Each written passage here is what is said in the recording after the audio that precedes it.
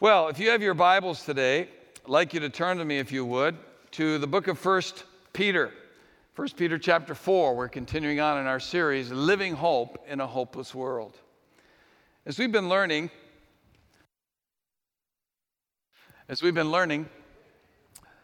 Peter was writing to a group of Christians who lived across the area of what is today northern Turkey. They had been living in a pagan culture, and they had heard the gospel, and they had come to Christ. They were also being persecuted for their faith, and they had many questions, and they needed to know that they had a hope that they were doing the right thing. Peter writes this letter to encourage these people, to help strengthen their faith, and to remind them that in Jesus Christ they have a living hope and an inheritance that will never perish, spoil, or fade, and that they were to live out this hope in front of a world that desperately needs to see it, and sometimes there is a price you pay for that. These Christians to whom Peter wrote were living in a pre-Christian world. The gospel had not yet come to influence societies and nations. And so there was opposition sometimes to the teaching of Christ. You and I are living in a post-Christian world. The world is predominantly not Christian anymore. Our own nation is reflecting that. Now, we may have a Christian nation, but many, many people are not living for Christ. And so if you do, sometimes there's a price that you pay for that. Peter said that should be an encouragement to you. And over the next couple of sections in chapter 4, he's going to remind us that it's something that God is using to accomplish his will. But we need to be prepared. This is the way Peter wrote it in 1 Peter chapter 4, verse 1. Therefore, since Christ suffered in his body, arm yourselves also with the same attitude, because whoever suffers in the body is done with sin. As a result, they do not live the rest of their earthly lives for evil human desires, but rather for the will of God. For you have spent enough time in the past doing what pagans choose to do, living in debauchery, lust, drunkenness, orgies, carousing, and detestable idolatry. They're surprised that you do not join them in their reckless and wild living, and they heap abuse on you. But they will have to give account to him who's ready to judge the living and the dead. For this reason, the gospel was preached even to those who are now dead, so that they might be judged according to human standards in regard to the body, but live according to God in regard to the spirit. The end of all things is near. Therefore, be alert and of sober mind so that you may pray. Above all, love each other deeply, because love covers over a multitude of sins. Offer hospitality to one another without grumbling. Each of you should use whatever gift you have received to serve others as faithful stewards of God's grace in its various forms. If anyone speaks, they should do so as one who speaks the very words of God. If anyone serves, they should do so with the strength God provides, so that in all things God may be praised through Jesus Christ. To him be the glory and the power forever and ever. And all God's people said, Amen. God, thank you for this word. It's the opposite of what we're often taught and even come to expect. That somehow suffering has a plan and a purpose that is for good. And if we understand it, it helps prepare us for whatever may come. I pray, God, today that you'll help us to see even more clearly what it means to have the hope of living for God. And we'll thank you in your precious name. Amen. When I was a Boy Scout, we had a motto, be prepared. And it works apparently not only for Boy Scouts, but also if you're serving in the Peace Corps.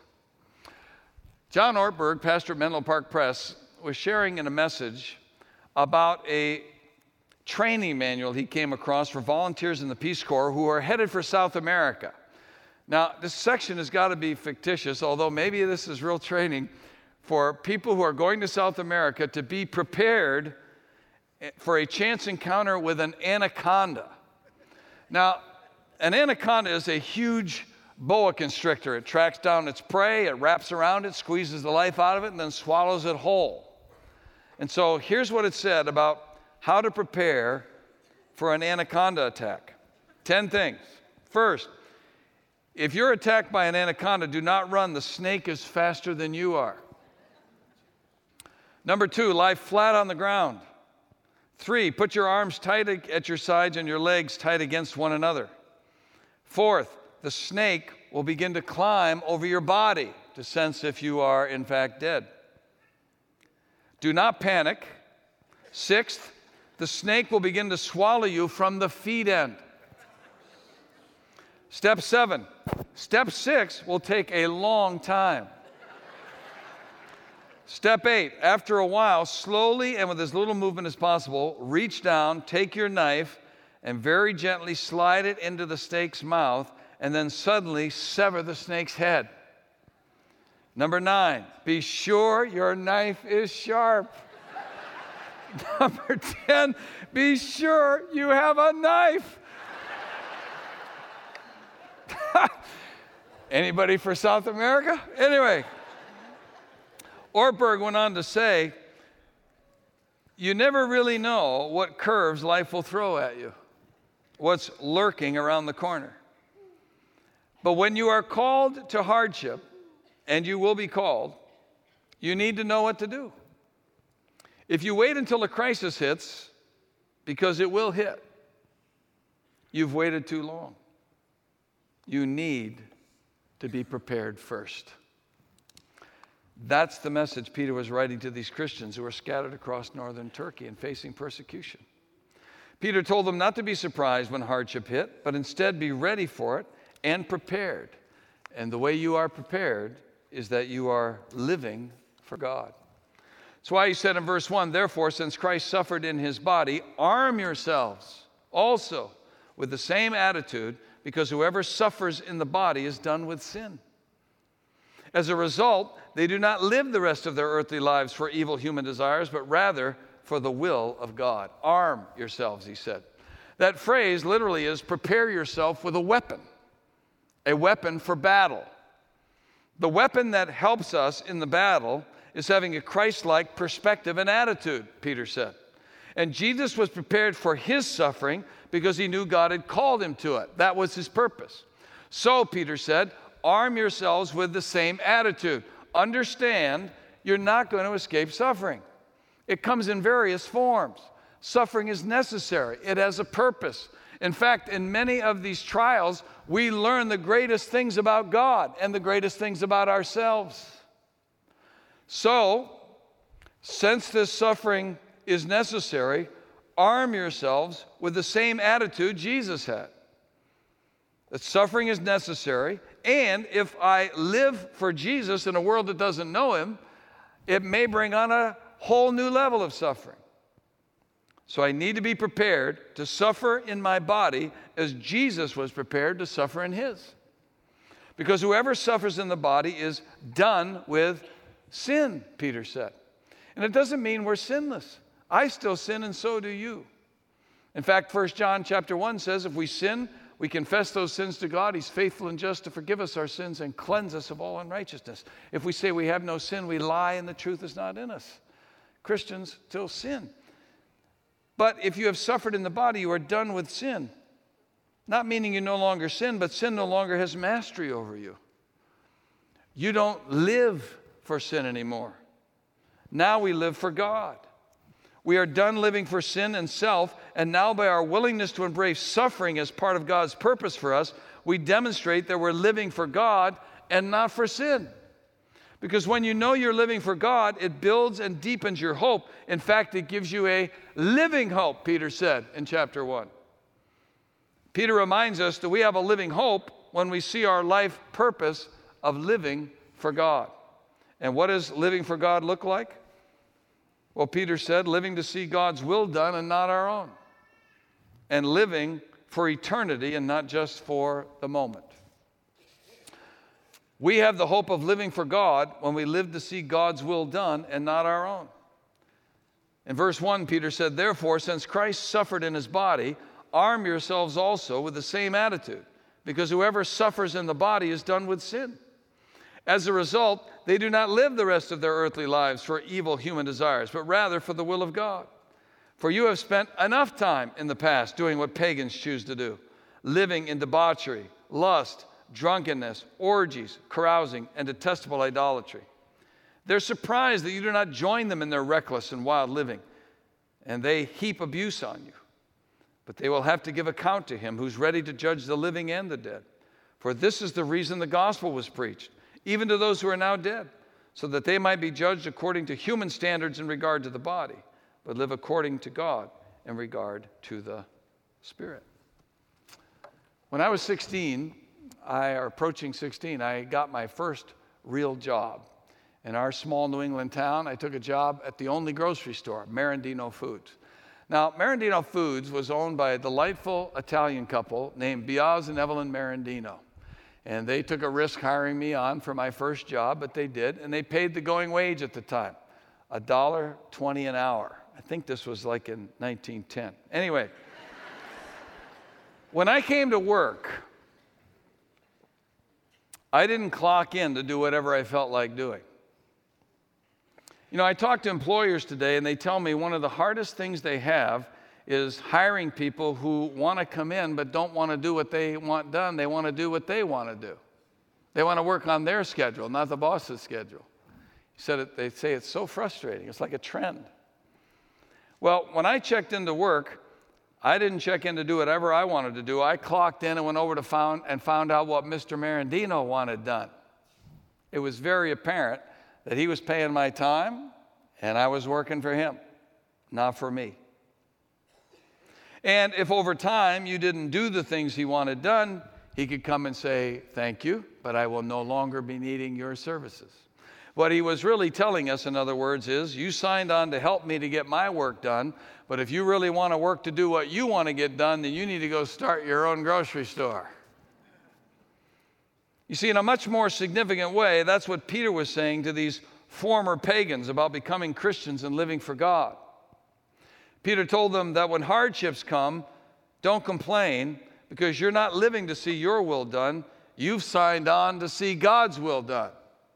And if God is accomplishing his will in your suffering, then Peter will later tell them in chapter 4, you ought to learn to rejoice in that. Very different perspective. So many people, when hardship hits, they begin blaming God and their faith starts suffering and they fall away, when in reality, Peter said, when suffering comes and you understand that God is in it and what he's accomplishing in it, it'll fuel your faith. That's why he told them in verse 1, therefore, since Christ suffered in his body, arm yourselves also with the same attitude, because whoever suffers in the body is done with sin. As a result, they do not live the rest of their earthly lives for evil human desires, but rather for the will of God. For you spent enough time in the past doing what pagans choose to do, living in debauchery, lust, drunkenness, orgies, carousing, and detestable idolatry. They're surprised that you do not join them in their reckless, wild living, and they heap abuse on you. But they will have to give account to him who's ready to judge the living and the dead. You see, Peter told them, if you want to have the living hope that Jesus offers, then you need to arm yourselves with the same attitude that Jesus had. And what was that attitude? Jesus didn't live to see his will done. He lived to get the Father's will done. Do you remember in John 5, verse 30, Jesus said, by myself I can do nothing. I judge only as I hear, and my judgment is just. For I seek not to please myself, but him who sent me. Later on in John 6, verse 38, he said, for I've come down from heaven, not to do my will, but to do the will of him who sent me. Jesus even taught his disciples to pray that in their lives, God's will would be done on earth as it is in heaven. You remember in Matthew 6, the Sermon on the Mount, verse 9. This then is how you should pray. Our Father in heaven, hallowed be your name. Your kingdom come, your will be done on earth as it is in heaven. It was how Jesus prayed in the garden the night before he went to the cross. Mark 14, verse 32, they went to a place called Gethsemane, and Jesus said to his disciples, sit here while I pray. He took Peter, James, and John along with him, and he began to be deeply distressed and troubled. My soul is overwhelmed with sorrow to the point of death, he said to them. Stay here and keep watch. Going a little farther, he fell to the ground and prayed that if possible, the hour might pass from him. Abba, Daddy, Father, he said, everything is possible for you. Take this cup from me, yet not what I will, but what you will. You see, that's why Peter said, therefore, since Christ suffered in his body, arm yourselves also with the same attitude. Because whoever suffers in the body is done with sin. As a result, they do not live the rest of their earthly lives for evil human desires, but rather for the will of God. And Peter contrasts this desire to do God's will as the difference between those who live for God and those who don't. In fact, in verse 3, he said, for you have spent enough time in the past doing what pagans choose to do, living in debauchery, lust, drunkenness, orgies, carousing, and detestable idolatry. They're surprised that you do not join them in their reckless, wild living, and they heap abuse on you. But they will have to give account to him who is ready to judge the living and the dead. Peter tells them, when you were pagans and you didn't know God, you chose to live like pagans do. You lived to please yourself. You engaged in all kinds of debauchery, lust, drunkenness, orgies, carousing, idolatry, of all kinds. Because that's what pagans do. But now that you're in Christ, you can choose to live as Jesus does. And he lives to do God's will. And if you live for God like Jesus lived for God, then the pagan world will treat you like they treated Jesus. They're going to be surprised that you no longer want to join with them in their sin. They may heap abuse on you, and you may even face persecution. That was my experience when I became a Christian. I don't want to air out a long laundry list of sins. I'm embarrassed by it and ashamed. But I was living a pagan life. And when Christ came into my life, suddenly I began to see that some of these things I'm doing just aren't right. It's called conviction. The Spirit of God says, man, you can't do that. It's not right. So you begin telling your friends, you know what? I'm not going to do that. I mean, I love you and I care about you and I'm willing to spend time with you, but I'm not going to do that. They didn't get it. A lot of them didn't get it. So they begin calling you names and they begin ridiculing you and trying to shame you into participate. They don't understand why you're not doing that anymore. And some don't want anything to do with me. So they said, we're done. They didn't want to be around me. You know what I learned in that experience? The people that were really my friends remained my friends even though they didn't fully understand my commitment to Christ. And the ones who only wanted me to sin with them or what they could get out of me to do that were the ones who left. They weren't my real friends at all.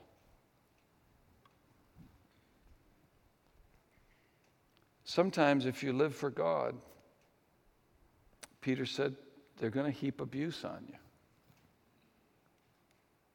And do you know why the pagan world responds in this way? It isn't because God's ways are wrong. They're not. His ways are always right. It's just that when people live for God, God's light shines in them and exposes the sin that others are living in, and they don't like it. In fact, they hate it. Remember what John wrote in John 3, verse 19? This is the verdict. Light has come into the world. But people love darkness instead of light because their deeds were evil. Everyone who does evil hates the light and will not come into the light for fear that their deeds will be exposed. But whoever lives by the truth comes into the light so that it may be seen plainly that what they have done has been done in the sight of God. Some people who hate the light, Peter said, are going to try to extinguish that light by extinguishing you. But they're going to answer to God for their treatment of you and their rejection of the good news of the gospel of Jesus Christ that's coming from your life. They're going to be held accountable for that. That's why he said in verse 5, but they will have to give account to him who is ready to judge the living and the dead.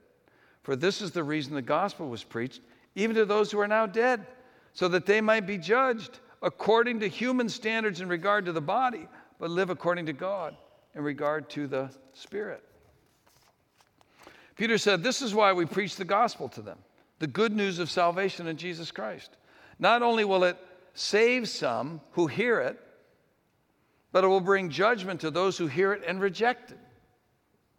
That's why he said in verse 6, for this is the reason the gospel was preached, even to those who are now dead, so that they might be judged according to human standards in regard to the body, but live according to God in regard to the Spirit.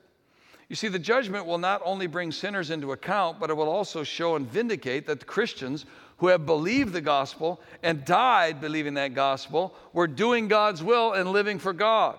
And by human standards, people who die in the body are dead, but not by God's standards. People who die believing the gospel and live for God are not dead. They are very much alive, and they will be alive forever, living with God. Do you remember in chapter 3, we talked about the whole fact of we have a hope that we're going to live forever with God because Jesus' sacrifice was sufficient payment for our sins and his resurrection sufficient guarantee of our victory. Now in chapter 4, Peter says, not only are we going to live with God and have that hope, we who live for God have that hope. So Peter tells these persecuted Christians, arm yourselves with the same attitude Jesus had. We don't live for sin. We live for God. If we live for God, we may suffer. And if we suffer, be encouraged. God is working his will in you, and you have the living hope of those who are living for God. And not only living to see God's will done and not our own, but we have the hope of living for God when we live not just for the moment, but in the light of eternity. Peter said in verse 7, the end of all things is near. Therefore be alert and of sober mind so that you may pray. Above all, love each other deeply, because love covers over a multitude of sins. Offer hospitality to one another without grumbling. Each of you should use whatever gift you have received to serve others as faithful stewards of God's grace in its various forms. If anyone speaks, they should do so as one who speaks the very words of God. If anyone serves, they should do so with the strength God provides, so that in all things God may be praised through Jesus Christ. To him be the glory and the power forever and ever. Amen. We make choices in the light of eternity, not just in the moment. I was reading a piece that Victor Lee wrote in Sports Spectrum. It was reprinted in a magazine called Men of Integrity. It was talking about a time in 2001 when Mike McLaughlin, who raced on the NASCAR Busch circuit before he retired, had a crew chief named Tim Schutt. Tim and Mike raced with the Joe Gibbs team. Joe Gibbs, former coach of the Washington Redskins, is a very outspoken Christian. He has very high standards for his teams. Well, Tim Schutt, the crew chief, decided that he was going to put a little enhancement on one of Mike McLaughlin's cars. And he said, everybody does it. That was his justification. In fact, he said, Joe Gibbs, team owner, is adamant that we don't cheat, said Schutt. But the problem was that Schutt had become a Christian now. He was a believer who had encountered Christ at a Christian retreat for participants in the racing industry. Most teams figure as long as you get away with stuff, it's not cheating, he said. That was the standard. So I said to Mike McLaughlin that morning in practice, if we don't do good in practice, I'll put this piece on, this illegal piece. Probably 30 other teams are doing it. I was justifying it. And sure enough, he said, I got up under the car. I was halfway putting on that illegal piece, and a verse came to my mind. Seek ye first the kingdom of God. He said it was like a flashing red light on my dashboard in front of me. And I thought, whoa, this is it. And he said, I'm leaving this up to you, God. And he took that part off. Well, in 2001, the race was Talladega, and McLaughlin won that race, if you're a NASCAR fan. And when we won, the first thing that came to my mind, Tim Schutt said, was God wanted to show himself to me.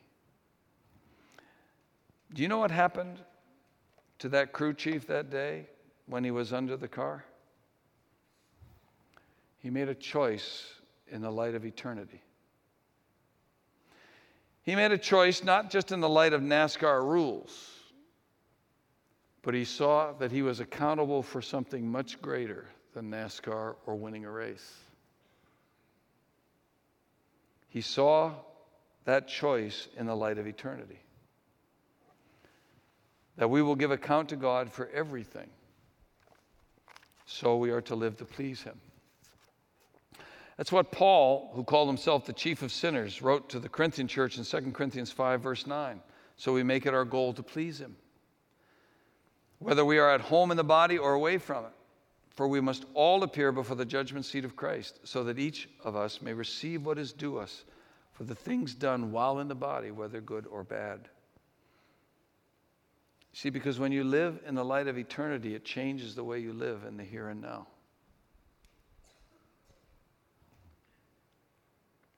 That's what Peter was relating to these believers to whom he wrote. You see, there comes a time in all of our lives when we have to see our lives in the light of eternity. That it isn't just for the moment. That choices we make have eternal consequences. For me, that decision point came a number of years ago, when I realized for the first time that my highest incentive to want to live for God was not out of fear of what God would do to me if I didn't. It was the fear of what I would do to God if I didn't. You see, I had spent enough time in the past, as Peter mentioned, hurting God by the way I was living without even knowing it.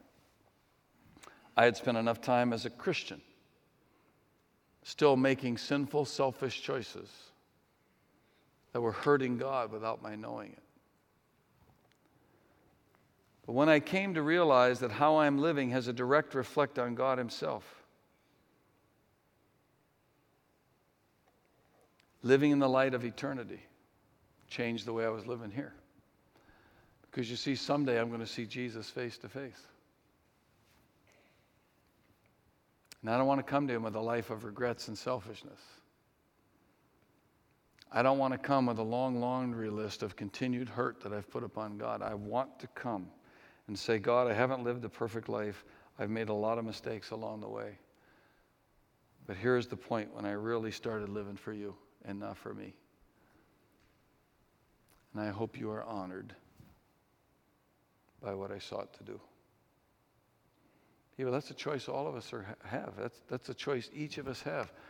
An eternal perspective that changes the way we live. Peter reminded these people that we who live for God live in the light of eternity, and eternity is closer than we think. That's why he said in verse 7, the end of all things is near. The end of all things. He's using a word to describe the end of all things as we know it is coming to an end, and the dawn of Christ truly being seen as Lord of all is coming. In fact, he wrote that phrase in the Greek perfect tense, which means he has already drawn near to the end. All is in readiness. Jesus' return is imminent. We are to live each day in the light of his soon and sure return. We are to be living each day so that in any moment we're ready for his coming. To live each day that in any moment he chooses to come, I'm not embarrassed. I'm not ashamed. Jesus, come right now, or tomorrow at 9, or Tuesday at 3, because when you come, I will be living for you in that moment in whatever situation I'm in. That's what Peter's describing.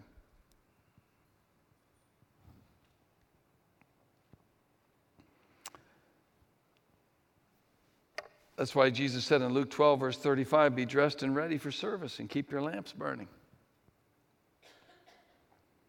Like servants waiting for their master to return from a wedding banquet so that when he comes and knocks, they can immediately open the door for him.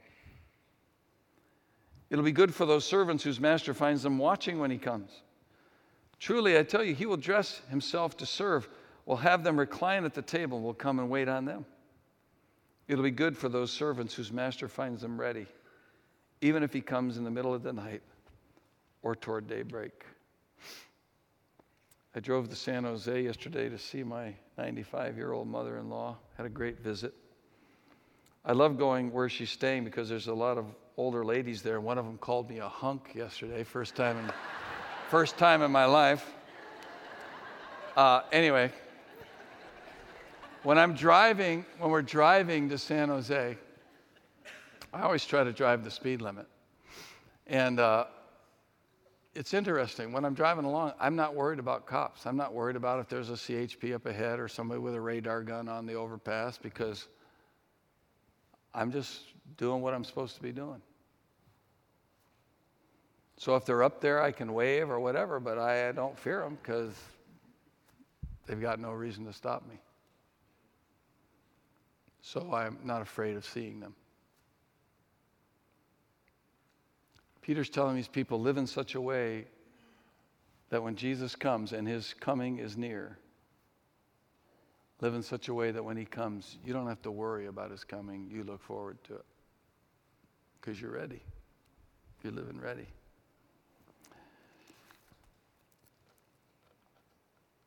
When you live for God, you live in the light of eternity. That everything matters, and we no longer live as we did when we were pagans. In fact, when Paul wrote to Titus, he told them, live your life in such a way that you're ready for the blessed hope of Christ's return.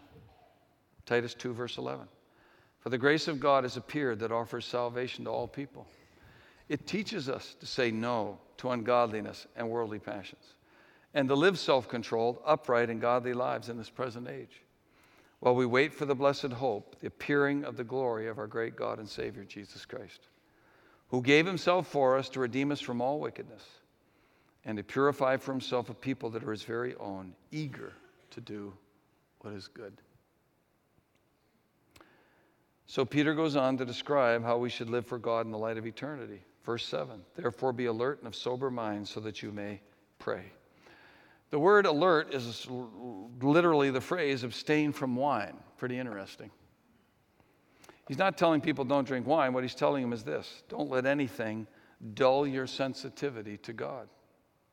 Don't be controlled by other things. Let your mind be controlled by God. Be sober-minded. Be in your right mind. See things accurately so you can pray, so you can keep that vital, close connection with God without distortion, and hearing him clearly and praying effectively. Verse 8, he said, above all, love each other deeply, because love covers over a multitude of sins. Love covers over, love hides a multitude of sin. It doesn't mean that Christians go around pretending sin doesn't exist or occasionally confronting people with it. He's referring to the fact that love doesn't broadcast people's sins. It bears their burdens. It demonstrates grace. It comes alongside those who are struggling in the same sin we once struggled in. And it comes alongside, and we share God's grace with them and the truth of his forgiveness. The focus is not on their sin at that point. It's confronting them with the grace of God and his love so that they can be saved from the very sin that's destroying them. Verse 9, offer hospitality to one another without grumbling. You know, this is more than sharing a cup of coffee and a donut with somebody. In the pagan culture there, in the Jewish culture, it was common to offer hospitality to strangers, but not in the pagan culture. So here in this pagan culture, people are coming to Jesus.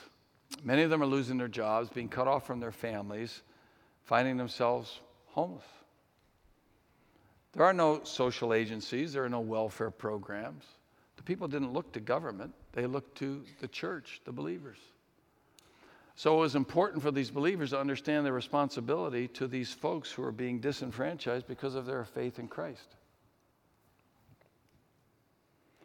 The word hospitality is literally the phrase, be a lover of strangers.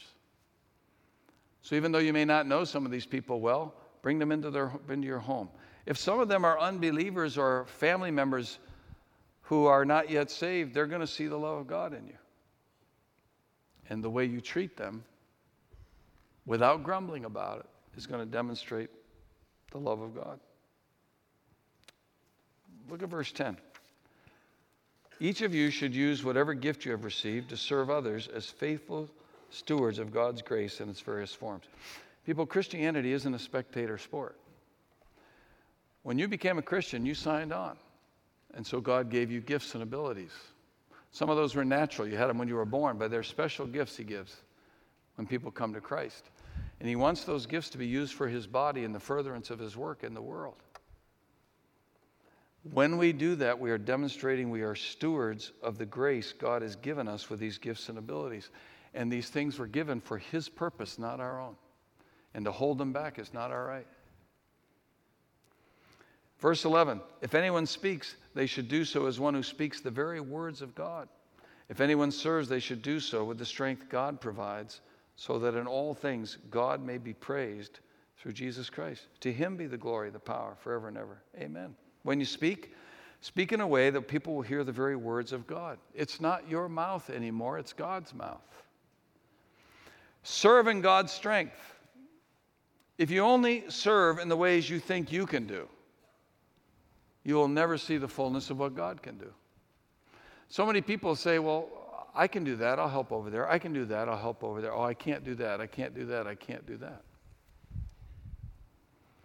So they miss out on all these things that God may want to use them in, and a chance for him to display his strength. So I tell people all the time, volunteer for something you don't think you can do. And let God show you his strength in that. And you know what?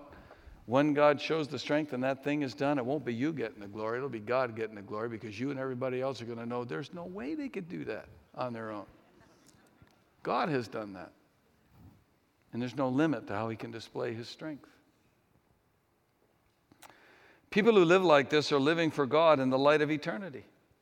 And the result is that God is praised through Jesus Christ, which is the goal and the joy of everyone who truly lives for God. Peter said in verse 11, the last part, to him be the glory and the power forever and ever. Amen.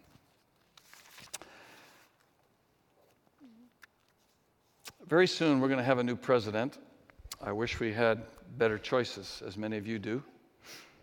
There are a lot of issues. There are a lot of issues at stake. You may not be able to vote for a candidate, but we are obligated to get informed about the various parties and the platforms and what they stand for, because I can tell you there are two very different directions for America. It's not just about the two people at the top. I wish we had better choices.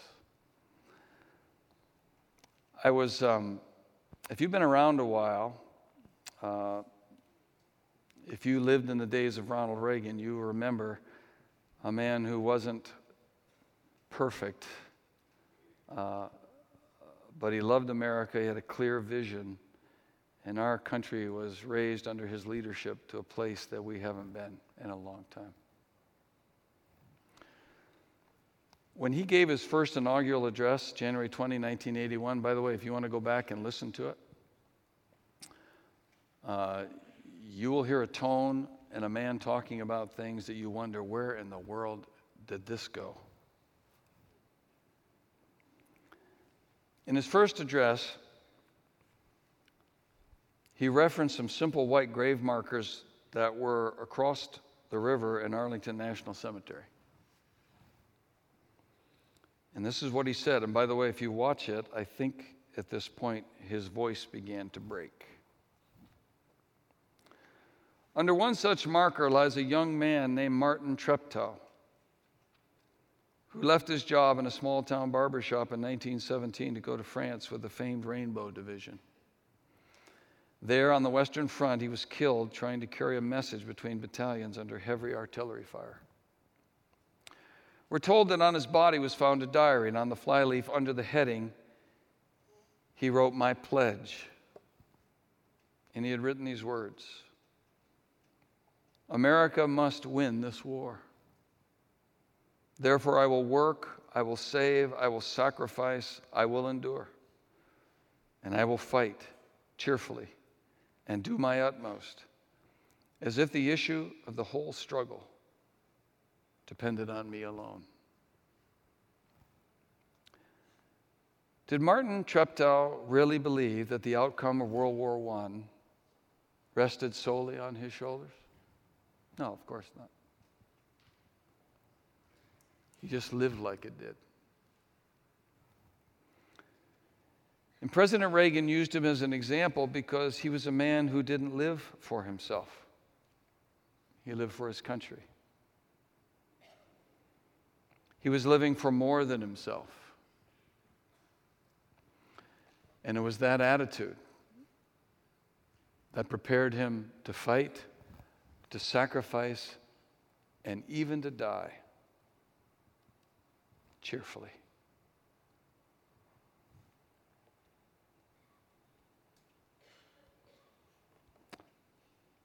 When I read that, and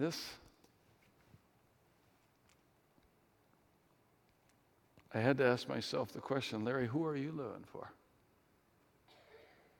What are you living for? What about you? Who or what are you really living for?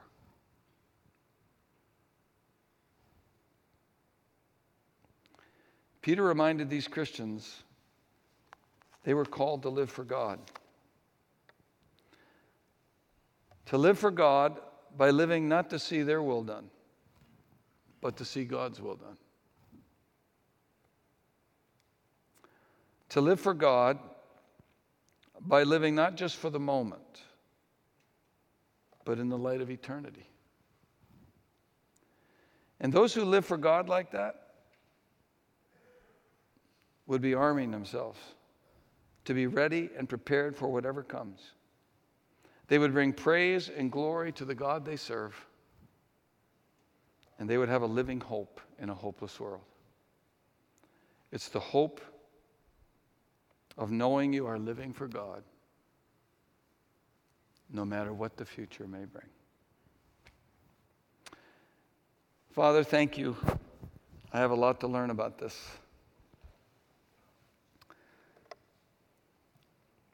But we do not live for ourselves. We live for you. And we do not live for the moment. Everything matters for eternity now. Lord, I want to thank you for the dear people in this room and the many who are watching online right now all over the world. If we are believers, we have the Spirit of the living Christ living in us. And Jesus, you are living your life out through us. And one of the reasons the world is so dark spiritually is that many times as Christians we're afraid to live in the light as he is in the light for fear of what may happen. And what we're learning from Peter is we're not to fear what may happen.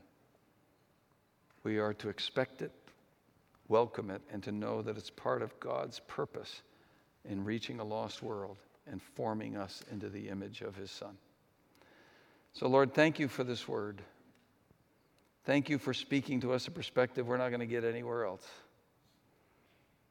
And help us to live ready for the blessed hope, the great and glorious appearing of our God and Savior, Jesus Christ. We love you, Lord, and we thank you today in your precious name. Amen.